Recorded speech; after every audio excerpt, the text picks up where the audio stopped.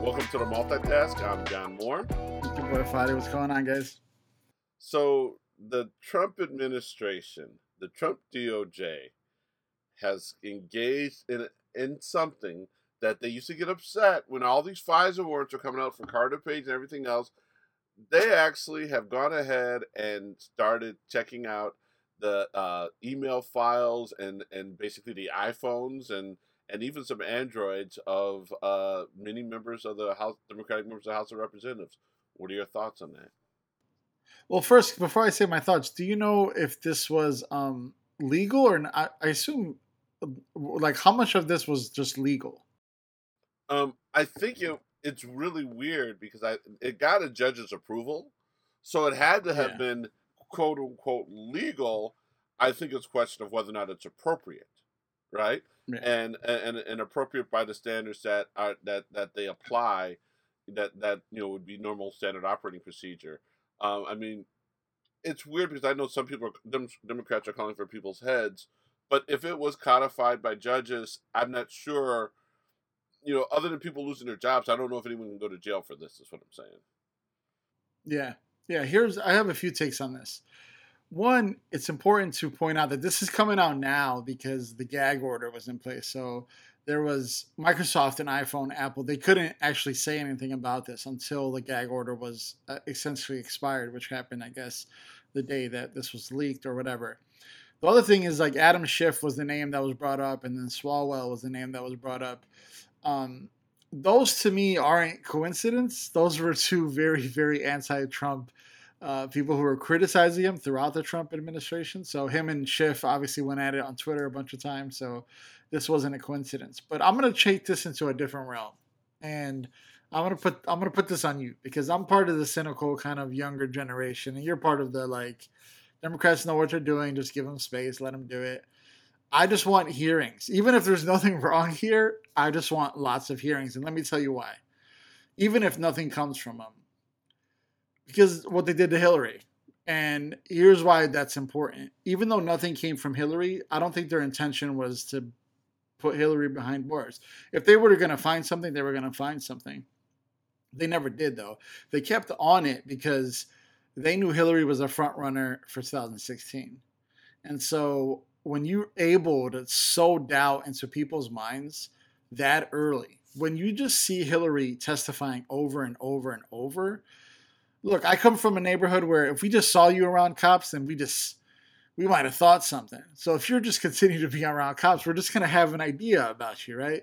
So that's the idea with Hillary, is this idea that if they just kept her on TV, kept her in trouble, even though she wasn't actually in trouble, then they'll sow doubt in people's minds. There was a lot of people in 2016 who didn't vote for Hillary because they didn't trust her, and they had no idea why. They had no idea about Benghazi. Look, I'm into politics. I still kind of half know what happened in Benghazi. So if we could just bring Barr back, bring Trump, bring whoever was involved back and put them on TV, even if nothing comes from it, that's what I want to see. Well, both Schumer and Durbin have called for hearings, and they're gonna Yeah. and they're gonna go ahead and they're going to um, subpoena. They've threatened both Sessions and Barr with a subpoena. So I don't think you're going to have a problem in the call for hearings.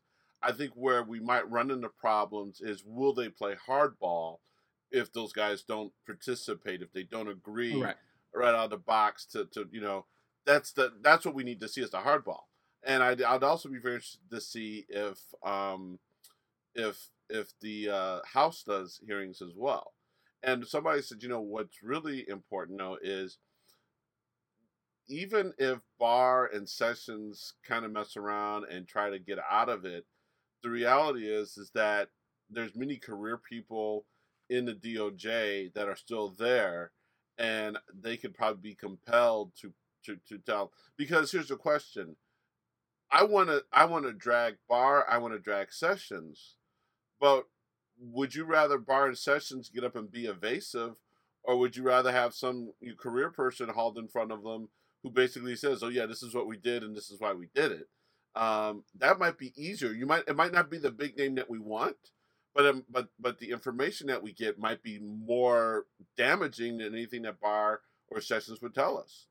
Yeah, but again, my whole thing is I don't even care about the information. Look, we had a whole impeachment trial that nobody really, the Republicans didn't partake in, right? So it was just about, can we keep them on TV and keep them looking in a place that's vulnerable? That's what I kind of want right now. Um, what I was going to put on you is this question of, there's a lot of people who are like, nothing's going to come from this. We're still trying to pass infrastructure. We never got the January 6th commission. Now Pelosi's going to try to do something on her own. Like, do we have time for all this stuff? And my question to you becomes, how is the next generation of people not supposed to be cynical when it's like, we showed up, we got you guys the majority. It's not a real majority, right? Because Manchin and Cinema, blah, blah, blah, right? It's not a real majority, but we got you the best we could. But we're still not, you're still saying, oh, we just can't do everything. And it's like, I get that you can't do everything. Then what's the solution here? Like, is the system broken? Do we, like, where's this? Are we supposed to get in politics if we can't go and do something? Like Pelosi, Schumer, Biden, Kamala, they're all very, very smart people. It's not like these people are inadequate or inept. You know what I mean? So the cynicism from our generation becomes, we did everything we could as people. We put the right people there. And it's like, we're still fighting tooth and nail for barely wins. What's the solution here? What are we supposed to do? Well, you bring up a good subject, and you bring up a good point, and it kind of segues into the next subject. And I want to talk a little bit about Garland and some of the things he's doing at the DOJ, Yeah. especially relates to the that one defamation suit. Um, there's a lot of older folks who are saying, he's going too far, but I think what Garland's trying to do is trying to get back to how things are supposed to be. And what's really tough is, and it goes back to what I've told you before, that's the problem between Republicans and Democrats. Republicans are saying, will say, damn the rules, and we're just going to do things a certain way. Democrats are going to say, no, we need to go ahead and protect the institution. We need to protect the rules. And I bring that all up to say that one of the challenges that I think we have, and it's something that I think younger people who are cynical, I kind of can excuse their cynicism, but I can also be offended that they're not necessarily learning how things are supposed to be. And what I mean by that is, I definitely am hearing from a lot of wise former DOJ lawyer types that I see on TV that Garland is going too far, but they still talk about how what he's trying to do, though, is he's not arguing on behalf of Trump. He's protecting the presidency, and it's important that the presidency, regardless of who the president is, be protected, right? So, I say that all to say, I see that people want stuff to happen, but they have to still realize that there's rules. Like, do you know one of the main reasons why when a police officer does something bad, they don't get immediately fired? Does anyone know? Is it that the mayor or the superintendent is backing that behavior, or is it that there are contractual rules and statutory rules that oftentimes prohibit an immediate firing? Right? So you can sit there and you can protest outside of a mayor's house or a superintendent's house and be pissed that this person's not fired, but the reality is that there's usually a labor contract and some type of laws that prohibit the immediate expulsion of someone, right? So I understand that people get frustrated, and I definitely do think that sometimes the Democrats, within their discretion, not the rules, within their discretion, play a little bit too nice or a little bit too fair. I will cede you that. But at the end of the day, the reality is just because we want something to happen a certain way doesn't mean that that's the best way for it to happen. Does that make any sense? It makes perfect sense. My counter argument would be that uh, there's people who, I think it's a two-step problem. The first problem is going back to the Garland and the defamation suit thing. I saw what happened. I clicked the article. I read.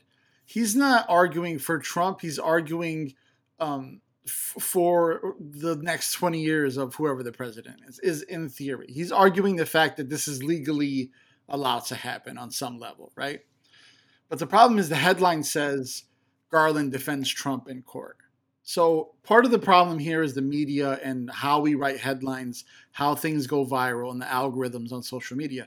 Majority of people, that's a Washington Post article that says Trump is defended by Biden's DOJ. Most people don't have a Washington Post subscription, so they're going to see the title, they're going to keep scrolling on their timeline, and that's all they're going to feel. So I give you that. There's a lot of people who aren't understanding the nuance here. But there's the other half of us who are saying if Democrats are just trying to make it how the rules are, then like we're kind of done with the rules, and we don't want anarchy and we don't want this. But it's like, look, we gave you the majority, and we're still being ineffective. So let's get rid of the filibuster. Let's get rid of the electoral college that kind of didn't do their job in 2016. Like, we want to change the rules to progress this country. We cannot. It feels like the rules are set up to one guy to do one thing and the next guy to take back everything, and then the next guy to do the 4 years of this, and the next guy to take back the 4 years. If the checks and balances work, but they work to a default because now we're struggling as a country and we're not able to make change to progress. So I see what you're saying. Like, part of it is the problem of like Garland isn't defending Trump in court, even though kind of people kind of feel that way. Part of that is the media and the algorithms and stuff like that. So that is a problem. But the other half of the problem is, why is Joe Manchin affecting the voters of Georgia? And so can we change that? How can we change that? There was a big push this week. It's not on the prep, but it's a big push this week to get rid of the Senate, like just to get rid of the whole thing in general. You know what I mean? So that's what this next generation cares about. They're not dumb. They do want change, and they do want drastic change, and that's not going to happen. I always look to what Barack said. Sorry, I'm going on a rant here, but Barack used to say, democracy is a process. It's just, you got to keep at it. It's like exercise. You have to just literally go out and run every single day. But look, we are running every single day. It just feels like we're not getting anywhere. So that's where I feel like a lot of frustration comes from. Right, and one of the things that, and I had a few friends or people I work with, and I've had this discussion, is one of the things that I realized this week about Manchin and cinema to a certain extent, and one of my friends or acquaintances or contacts who is more close to the situation than I am said, one of the things that we have to be very careful with when it comes to Manchin is, what do you think happens if we press too hard? What's the one thing that Manchin can do, and he can do overnight, and it changes the game in a very negative way for us? What's that one thing he could do? I guess he could switch parties, yeah. Exactly.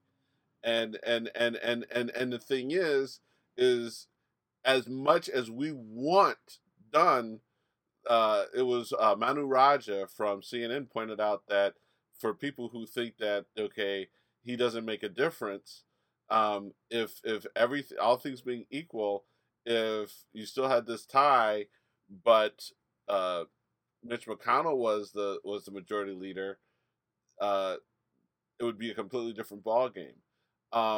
That doesn't excuse. I mean, we've got to press Manchin.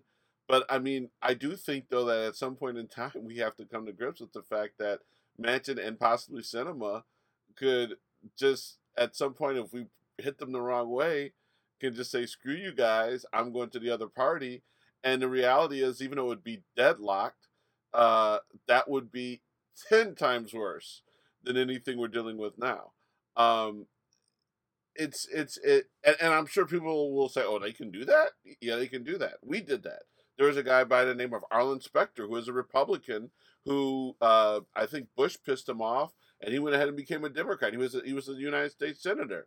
He was a center right Democrat, but gave the power to Harry Reid, right? So it's weird because I understand what you're saying, and I do think it's a generational thing. And I do think that the younger generation has done a very good job of pushing us and helping us reimagine stuff.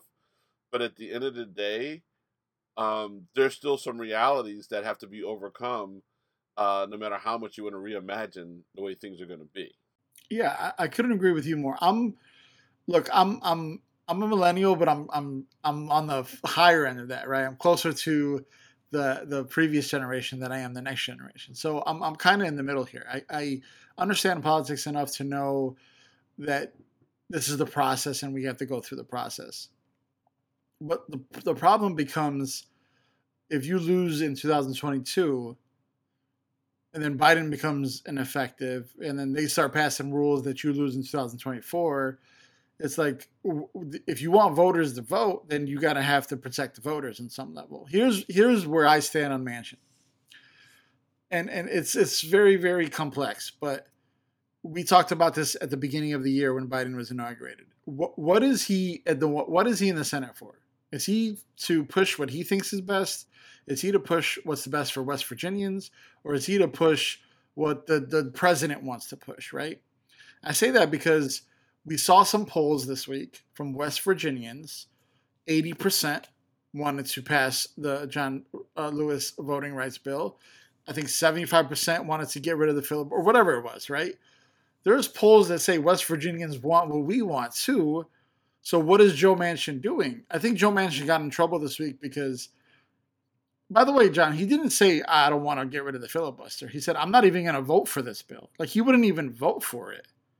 So it's like, okay, if you're going to switch parties, what's the difference? You're still fighting us on everything anyways. I know the difference is McConnell and Schumer. I get it.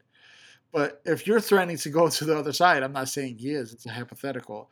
If you're threatening to go to the other side, we don't feel the difference here. So if 75% of West Virginians are going to not vote for you in the next election, then whatever, you're not going to be in the office anyway. So I guess my problem with Manchin isn't that he's doing what he's doing. It's that who is he doing it for? Because Biden's the president, and you're supposed to help push the president's agenda. You're not supposed to try to stop it for the sake of stopping it. So that's my only problem is I don't know what his motive is because it's not for West Virginians and it's not for us. So who is it actually for? Right. Well, I think one of the challenges that we have is that, again, and I sound like a broken record, as Democrats, we have a much bigger tent than the Republicans. Yeah. And the thing is, and I think a few people have said it. We'd love to get rid of a Joe Manchin. Just show me a Democrat that can win West Virginia, and we'll sign right up for that. But and I think one of the things that we have to do, should we be fortunate enough to grow the majority in 22, is to make both Manchin and Sinema, irrelevant, right? To take away their power. But the reality is they still have that power, and it's got to be contended with.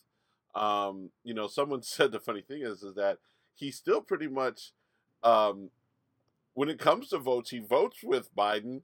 It's just that what's he doing to allow more votes to be made, right? Meaning, it's going to be tough. But one of the things that happened this week was they actually came out and said that it doesn't look like there's going to be any kind of bipartisan deal for infrastructure. So I'll be fascinated to see if we'll really play that hand, right? If we'll force that hand. It's going to be fascinating. But the other thing though that I wanted to get back to about Manchin, and it's something I heard, and it was funny because the woman, and I forget her name, she was on MSNBC this week or last week, and she's a center or she's either a moderate Republican or true independent. A.B. Stoddard was on MSNBC, and she said part of the problem right now with the voting legislation is it is actually weak sauce. Like, we're getting really pissed at Manchin, but we're getting pissed at Manchin more on a principle argument. But at the end of the day, given some of the hijinks that have been done in some of these states, she wonders if what we're really upset that he's not supporting is worth us being upset about from the standpoint of would it be really effective in fighting what's going on. And that blew my mind, right? I don't know enough about the issue, so I'm not going to say she's right or she's wrong. But I thought that was fascinating because she's like, the worst part about this is not a good bill. And what's so funny is she was on with someone who obviously was more left than her, and that person did not necessarily contradict her. Did not really address what she said, but well, with me, it definitely was a whoa. Wait a minute, and I think Eugene Robinson was the other panelist at the time, and he kind of glossed over it, which makes me think there might be a little bit there. Are you familiar with some of the faults and that she might be talking about? Have you heard anything similar? I haven't heard anything similar, but the only thing I would say to that is unless are you trying to paint the idea that is this worth fighting for now? Is this where we want to plant our flag in the soil? Is that what the kind of the Yeah, message was? she's saying that the bill needs to be much better, and not better from the standpoint of making Republicans happy, but be more effective in addressing the realities that we're facing before we go to the match. She's saying that you're going to go through all this mess and take Manchin and possibly take him out over a bill at the end of the day is not going to be as effective as it needs to be to neutralize what's going on. That was what, again, I don't know if she's right or she's wrong, but her argument Right. was, why are you laying it all on the field for something that at the end of the day is still not going to do what needs to be done? That was her argument. Have you heard anything like that? I haven't. I know there's two. There's HR1, and then there's the John Lewis. I know there's different things that are being floated. So I understand that we might not necessarily be in agreement on what's the best power play moving forward. The only thing I would say to that is, look, the stimulus was like, from what I understand, Biden had to call Joe Manchin and kind of be like, "Yo, cut the shit. Like, we got to get this done." Joe Manchin didn't like the idea of the $1,400 stimulus checks. Like, I guess what I'm saying is like, this is the easy stuff. Like, we all had this fantasy world of like DC statehood and universal income and free college debt and all this stuff. But like, if we can't even get the easy stuff passed, then this is almost a litmus test for all that other stuff, right? We saw Joe Manchin already say, "I'm not voting for DC statehood."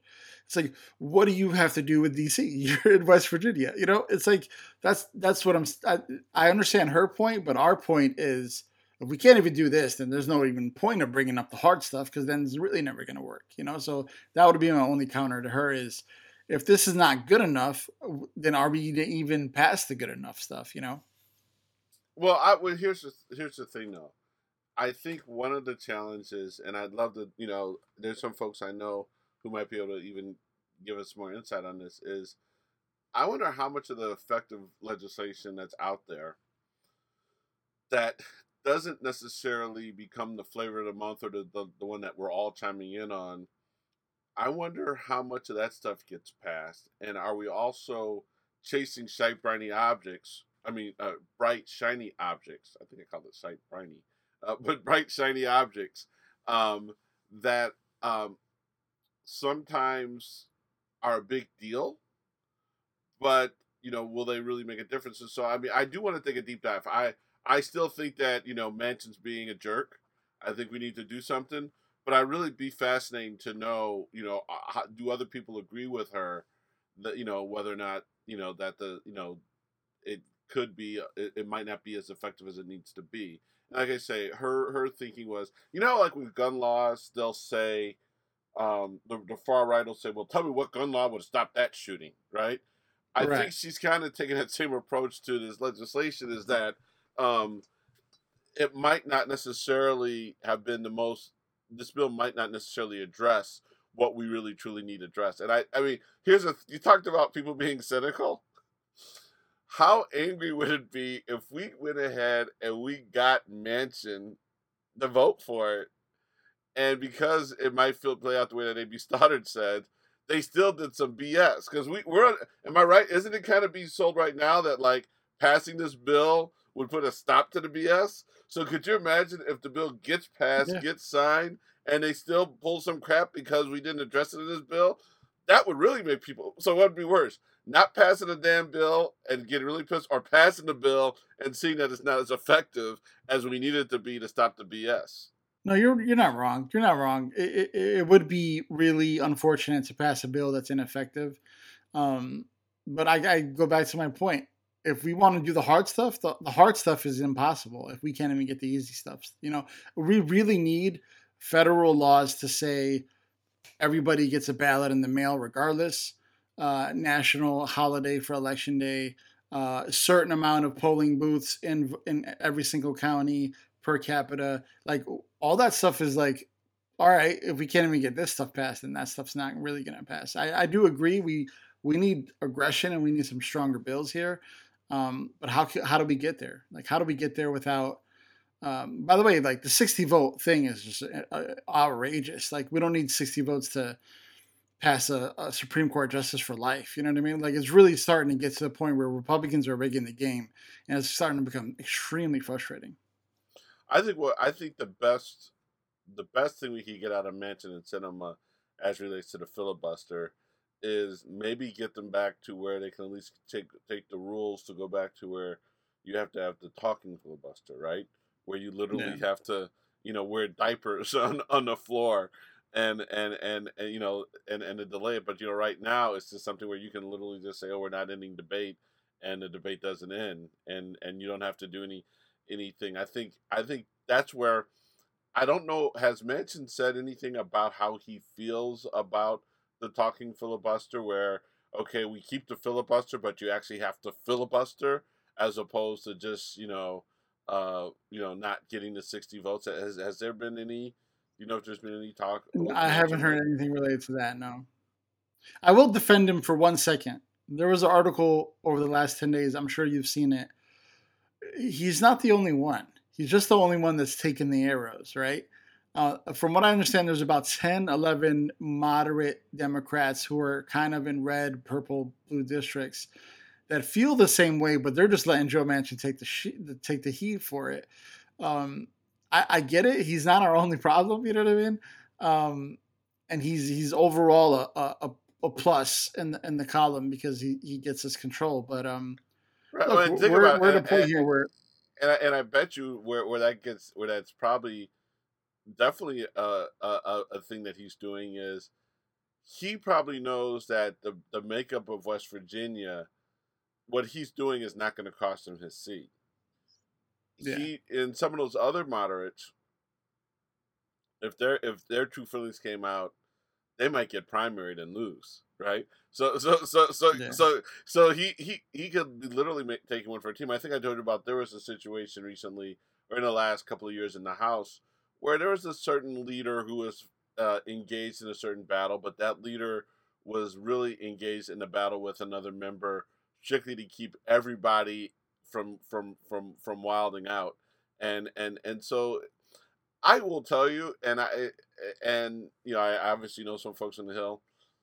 I just wonder like how different this is on the Hill, right? Are there people in both the elected officials and their staffs who are pissed at Manchin, but they also kind of understand his game a lot better than we do, right? It's a very fascinating place. The House, the Capitol Hill, both in the House and Senate, is like a world that the little bit I've seen, the little inside I've seen, I can tell you that it's very easy for us to Monday morning quarterback what they do, but I mean, but unlike with but I always said though, unlike with the NFL team that you and I support, um, we really can't necessarily help uh, our new guy Justin Fields win a game, but we can potentially help our elected officials win or lose or even get bills passed. So I mean, it is a little bit more participatory. But that brings me to another piece here. Um,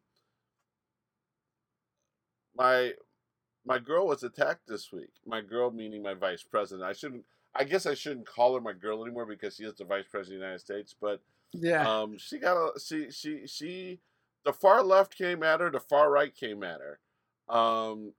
I thought she had an okay week, but oh boy, the headlines have not been friendly to her. And as I said, some people the headlines from the far left are that she's too moderate, she's very uncaring, she's dispassionate, and the headlines from the far right are she's not doing enough and she's ineffective. What was your take on MVP's Madam Vice President's trip down south this week? Yeah, she definitely caught some friendly fire this week. for people who don't know, she basically was in Guatemala and made a speech, and the only soundbite that came from it was, "Don't come here. Please don't come. We will send you back." That was out of context in the whole kind of speech that she was making. We talked about it on Twitter, and here's what I'll say: people are going to react to the soundbite, and that's just unfortunate. You're in politics; that's what happens, right? Maybe that's why a lot of the times I listen to a lot of the Pod Save America guys who talk about the speech writing for Barack, where they had to really be careful because they knew what was going to get taken out of context and what wasn't going to get taken out of context. Not that she shouldn't say that. The other flip side of that is, so for people who don't know, she was criticized for saying "don't come" when America says "come" in other places. You know what I mean? The other flip side of that is someone broke it down to me and said, if she were to say, "Guys, everybody's welcome to come over," the amounts of people that would come would be ineffective because we wouldn't be able to handle them at the border and handle them. There would be violence and there'd just be too much of an influx. So she can't come out and say "come." But I think the criticism of her saying "don't come" was pretty fair in the sense that, like, what is our principle here? Are we open to people or are we not open to people? Are we open to people maybe not now because we're trying to fix everything and maybe later? Or are we open to people once we kind of get your situation, like we're going to help Guatemala and help Mexico kind of stabilize? So I guess what I'm saying is, like, I'm not against criticism from her as long as it's accurate. The criticism from the far right is just racist and sexist and all that stuff. I don't really care for that. But look, if she said "don't come" and it got taken out of context, and she's gonna have to redress it. So I don't know if that answers your question, but I thought it Well, was I mean, I thought it was fair criticism. I would dare say I didn't think it was fair because it was bad faith. It was bad faith criticism because anytime that there's a full clip and okay, let me give you a perfect example. A perfect example, and I'm glad people called it out. AOC was one of the people leading the damn charge in this, right? Ilhan Omar said some messed up stuff around Israel. AOC went in on the people who came at Ilhan in bad faith. But the bad faith that they delivered to Ilhan was no different than the bad faith that she delivered to MVP. So the reality is that I don't, and the thing is, and it goes back to Obama. What the problem with the criticism on the left of what Obama and now the Biden slash Harris administration is, the problem with it, and it's kind of like the same thing that we deal with when it comes to policing and Black Lives Matter and all that other stuff, is that there are not any realities that don't go to the favor of the left that the left acknowledges that the leaders have to deal with, right?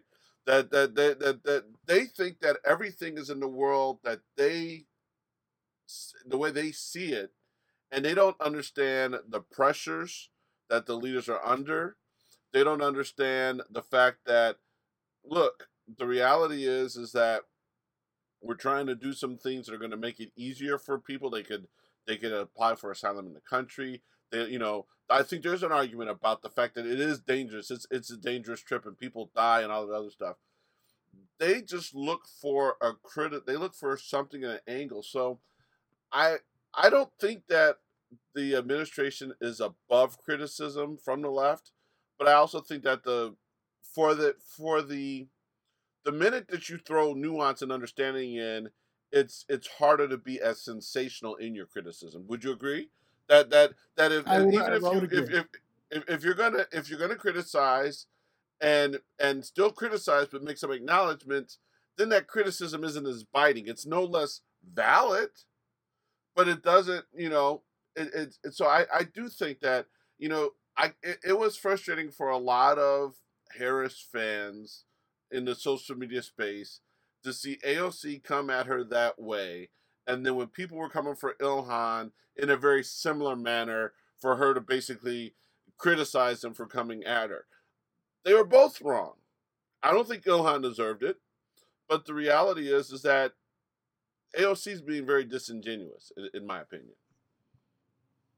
Yeah, no, I understand your argument for sure. When I said the criticism is fair, I guess is we could criticize her if the venue allows for it, like if it's fair and if it's the right kind of criticism. I do agree with you there. The only thing I would say to you is, as far as what you said, is yes, I think there's nuance there, but the nuance, I've talked about this before. I really do believe in it. Um, I think that when AOC does stuff like that, it's not necessarily to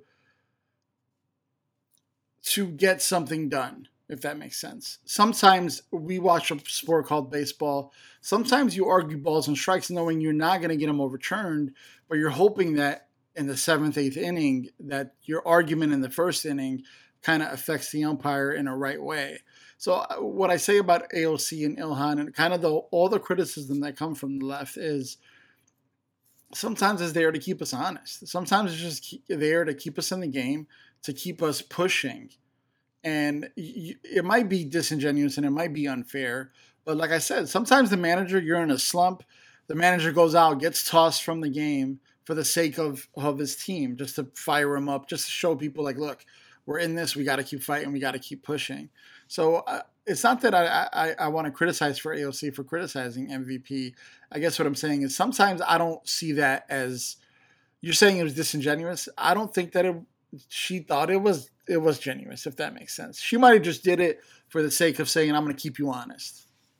Right, but here's one difference. Between, and your analogy is good, but for one element, they're not working the refs; they're creating dissension in the locker room.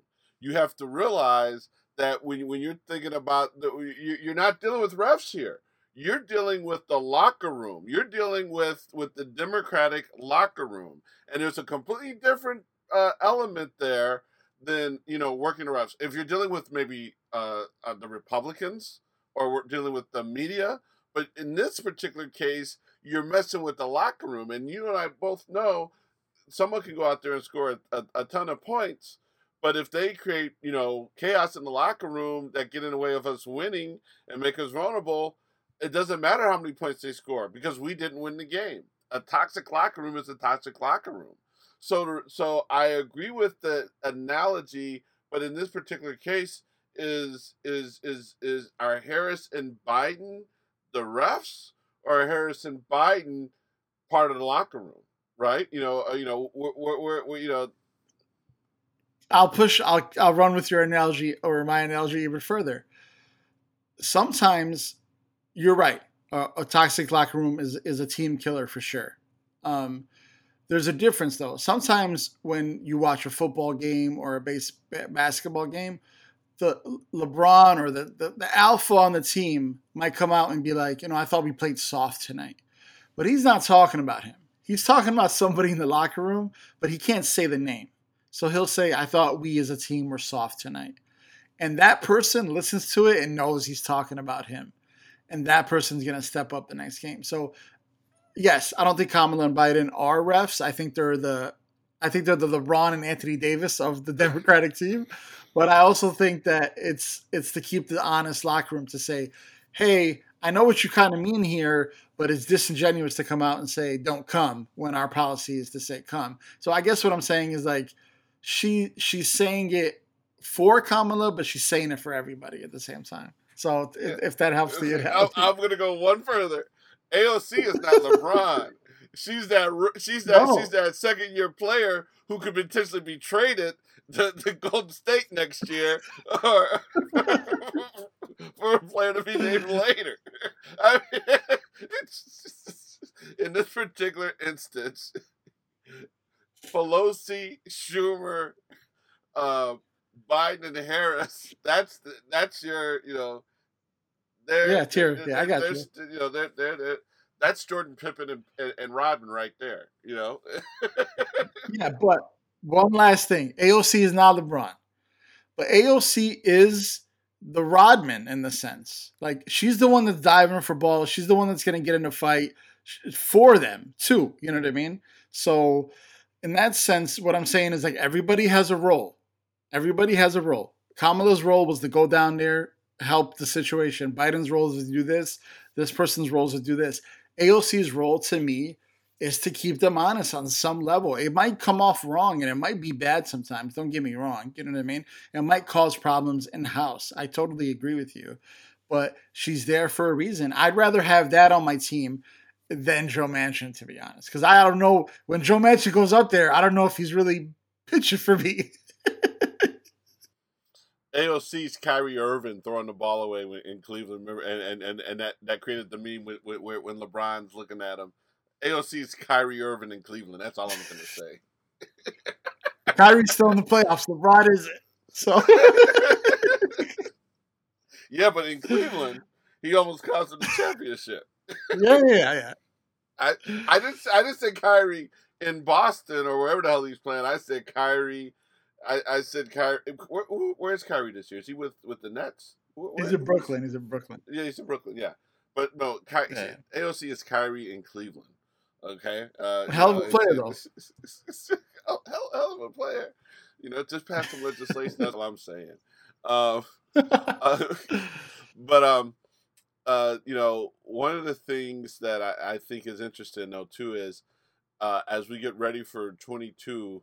All of the Democrats that are looking at different jobs, and I think a person I'm a fan of, I know you're a fan of, Val Demings announced formally her run for the Senate against Rubio. What are your thoughts on that one? Yeah, that was expected. I know there was some rumors that she might go for governor, but I always thought she was going to go after the Rubio seat. If I'm not mistaken, Val Demings came in second on the VP list. I thought she was going to, if Kamala maybe declined or didn't want, or whatever the situation might be, I think they were going to go with Val Demings.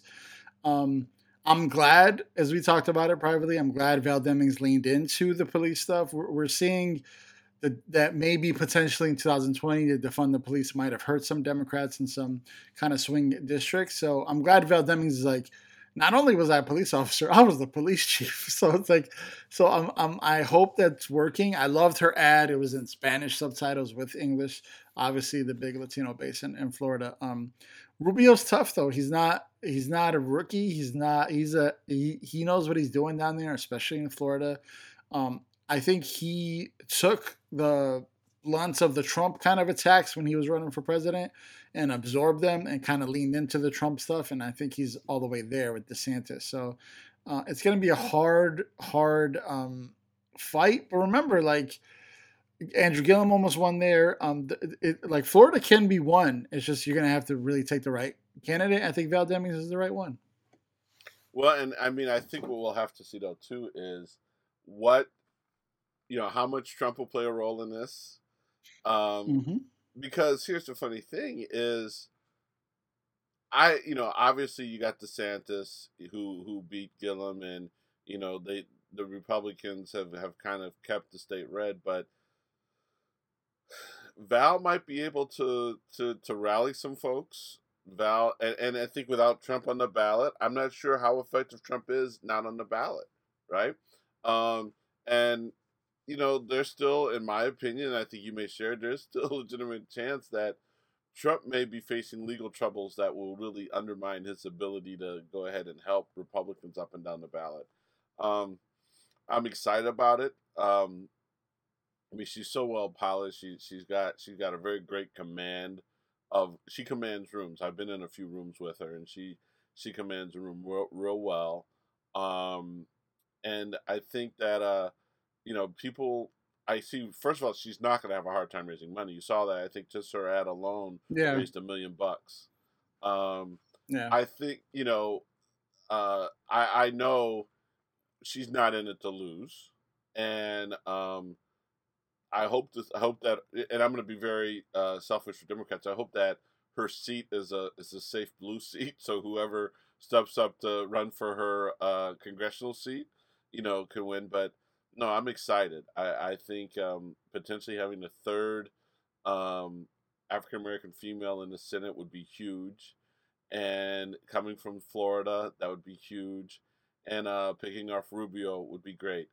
I still am bullish. I mean, we do have to be very careful about the voting laws and redistricting, but I am very bullish still about our chances in 22. I mean, put it this way. if we did not have to deal with the screwed up voting laws, and if we did not have to deal with potential gerrymander, I definitely think that the Democrats would reverse the midterm trend. I think those two things make it harder to reverse the midterm trend, but I still think that we have a slightly better than 50% chance to reverse the midterm trend. I agree. I'm not worried about the voter laws as much as I'm worried about them just saying them just declaring a winner. Like, what is going to stop this? I don't know how much the census controls or the election board controls, but like, what if Val Demings just actually wins and they're just like, nah, no thanks, and they just give like we're at that point now. This is not. I'm not being hyperbole or exaggerating. Like, we're at the point where now where some of these legislators are going to start taking things in their own hands. I don't know if that's going to happen in 2022. I just hope that we don't take them lightly. That's all I can say. I hope Val Demings doesn't take that lightly. I don't think she will. She seems like she's on the ball for sure. I'm sure she got vetted for the VP for sure. So she's been through that process a little bit. So I think she's the right candidate for the right time. I don't think she's going to be passive, if that makes sense. Well, and put it this way, um,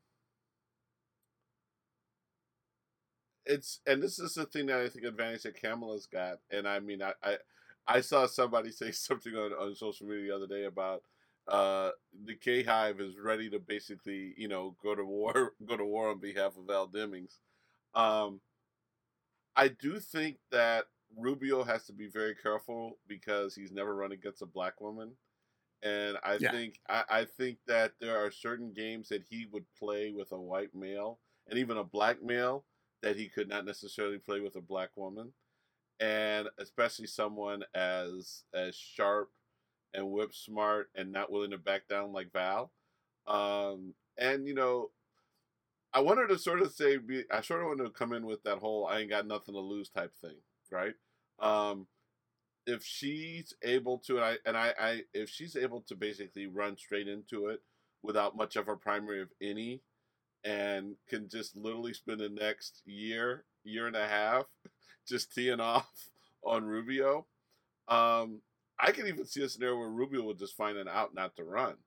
Um, but I do think here's the thing, and you and I, we've talked about some stuff as far as working for some candidates, but I also think that maybe we need to start following in the shoes of a Midas Touch or something, just creating some content that supports not only like a Demings and attacking Rubio, but I really think it's time for the party to do stuff, but I think it's time for Democratic voters to crowdsource, right? To crowdsource and to take some matters into their own hands and just people in Florida just need to do everything. One, to get Val elected, but two, also to just make Rubio just be so toxic, and we need to do that here in Illinois. We should definitely win both the governor's mansion and keep the Senate seat. But I'd love to go ahead. Right now the belief is that the new maps will be drawn with 14 Democratic districts and 3 Republican districts. How great would it be to knock it even down further than that? But I hope that there's enough energy out there to really, kind of do what we need to do to protect Democrats, not just Val Demings in Florida against Rubio, but throughout the country. Yeah, you're right. Right, like Rubio can't play the law and order card with somebody like Val Demings with her history, obviously, and a lot of Republicans like to do that, obviously, but you can't with her, which is great. I think she's a strong, strong candidate. Um, I just to your point about them, like helping her from not from Florida, like I think we did in Georgia. Like a lot of people donated to Georgia, and a lot of people paid attention to the runoffs because the stakes were so high. I think a lot of people are looking at Florida, DeSantis, and Rubio as gets. Look, you might be able to knock off somebody in a different state, but Rubio and DeSantis, the Trump loyalist, remember, Trump has a vote if he's not in jail. He has a vote in that primary because he's a Florida voter. So it's just interesting. I think it helps us energize us knowing that they're Trump loyalists. So I think it's going to help us out in that way. Yeah, I just one thing out, and I mean, we definitely want to make sure that people win elsewhere, but I also think the one thing that's always concerned me is I want people, Democrats throughout the country, progressives throughout the country, to hold their own people down. I mean, Yeah. what does it mean if we go ahead and we rah Siskin and put a lot of money and effort into getting Val in and maybe getting her in, but we don't protect Lauren Underwood at home, right? Or uh, or what if we do everything we could and we could potentially pick up the 13th district, which has been Republican forever, but if we don't pick that up, so I hope that Democrats um, will do what they can to support the bright, shiny objects, but don't put so much time and resources. I'm talking about individuals, not the parties, right? I'm talking about the rank and file, the grassroots. I don't want them putting so much time and effort into bright, shiny objects that they are neglecting some gimmies at home or some stuff that we just kind of assume would happen, but because we put so much energy and effort in trying to, you know, think about it. I'm so glad Jamie Harrison raised a shit ton of money, but could Yeah. someone else have done better? Remember how he was getting a gaudy amount of money, right? Could we have taken a couple of million off of Jamie's haul, and might that have picked up a congressional seat elsewhere, right? That's what I just thought. I want us to really support people throughout the country. Do not be afraid to give, but rather than giving 20 to Jamie Harrison, give 10 to him and 10 to your local candidate. I mean, that's just what I hope really happens. Give Val your money, but make sure that you also are giving your local people half of what you gave Val. Yeah, I agree. You brought up Jamie's name. I wasn't going to use Jamie's name because I thought that was a winnable race. The name I'll use is McGrath, and for McConnell's seat. Like she never really got close. She never was like he was always up 15, 16, 17 points the entire time. She also got a gaudy amount of money, gaudy amount of support from high end Dems. I agree. That's why I hope Jamie he's running he's running the chair now. So I hope he's able to implement that and kind of see the winnable seats, go after them. Also see the vulnerable seats that we might lose and kind of sew them up. So there's a lot of different chairs, a lot of different races out there, and we gotta do a good job of kind of unifying. By the way, and when this airs, it may be over, but um, I want to talk to you about before we wind down a video that was floating online this weekend. Did you see the the Phoenix Suns fan two piece the two guys at the Denver Nuggets game? Did you see this video? Fighting. Yes, did you see it? It was it I, okay. I So heard about it. I didn't see so it. so let me set the video up for you. They're in Denver. There's this guy in a Phoenix Suns shirt, and these two Denver fans mess with him, and it looks like it's over, and one of the Denver fans tries to sucker punch him. He grabs that fan and holds onto him like a hockey fighter and just starts uppercutting the hell out of dude's face. His boy tries to jump in, and dude like swings at him and holds him off and goes back to swinging on him. And something I've never seen in a stadium fight ever, these guys, when they got loose, rather than continuing to fight, normally security comes, they ran out of there. But the funny thing is, as he literally is wailing on dude, he looks in the camera and holds up four fingers and says, "Sons and four." So on top of all this other stuff, it's I said it's worthy of an ESPY. I mean, because there's so much going on. I'll have to send you this video. It is amazing. But you know, since I mean, what's it feel like to have sports back and fans in the stands, regardless of the game, and you've got NHL, NBA playoffs. Both Chicago teams are hot. How does it feel to have sports back in swing, in the full swing? Man, I'll tell you, I watched the bubble last year, the NBA bubble, and I thought it was a good product. The NBA did a good job of kind of addressing. There's just nothing like that NFL playoff and an NBA playoff crowd. There. Speaking of the Suns, game one in Phoenix. Remember, Phoenix just knocked off LeBron. They just knocked out the defending champs. They get home. They're playing Denver. They're playing the MVP, and they blow them out in game one. There's an alley oop. I can send you that. You send me that video. I'll send you this video. There's an alley oop to Torrey Craig, and the building just went crazy. And I just thought, like, this feels good. I know Arizona might not be. I don't know if everybody was vaccinated. Let's just say that, but the crowd went crazy, and it's just I'm glad. I'm glad that we're able to have these moments again. I hope nothing comes of it. I hope a lot of these numbers that are nationwide stay down, but there's nothing like it. It's just the magic of sports, and it comes with that crowd. Trey Young shushing the New York Knicks crowd, like there's nothing like it. And realistically, we could very well be looking at a Subway Series here in Chicago. We got good baseball on both sides of town. And you know what's so funny? We'll see. You know what's so funny? And I know you weren't a fan. I actually liked your uniforms, but I like my uniforms. Maybe it's the bougie in me, where I just thought ours was a little bit too hood. I thought ours were a little bit too Compton, circa 1992. But I actually like the Cubs.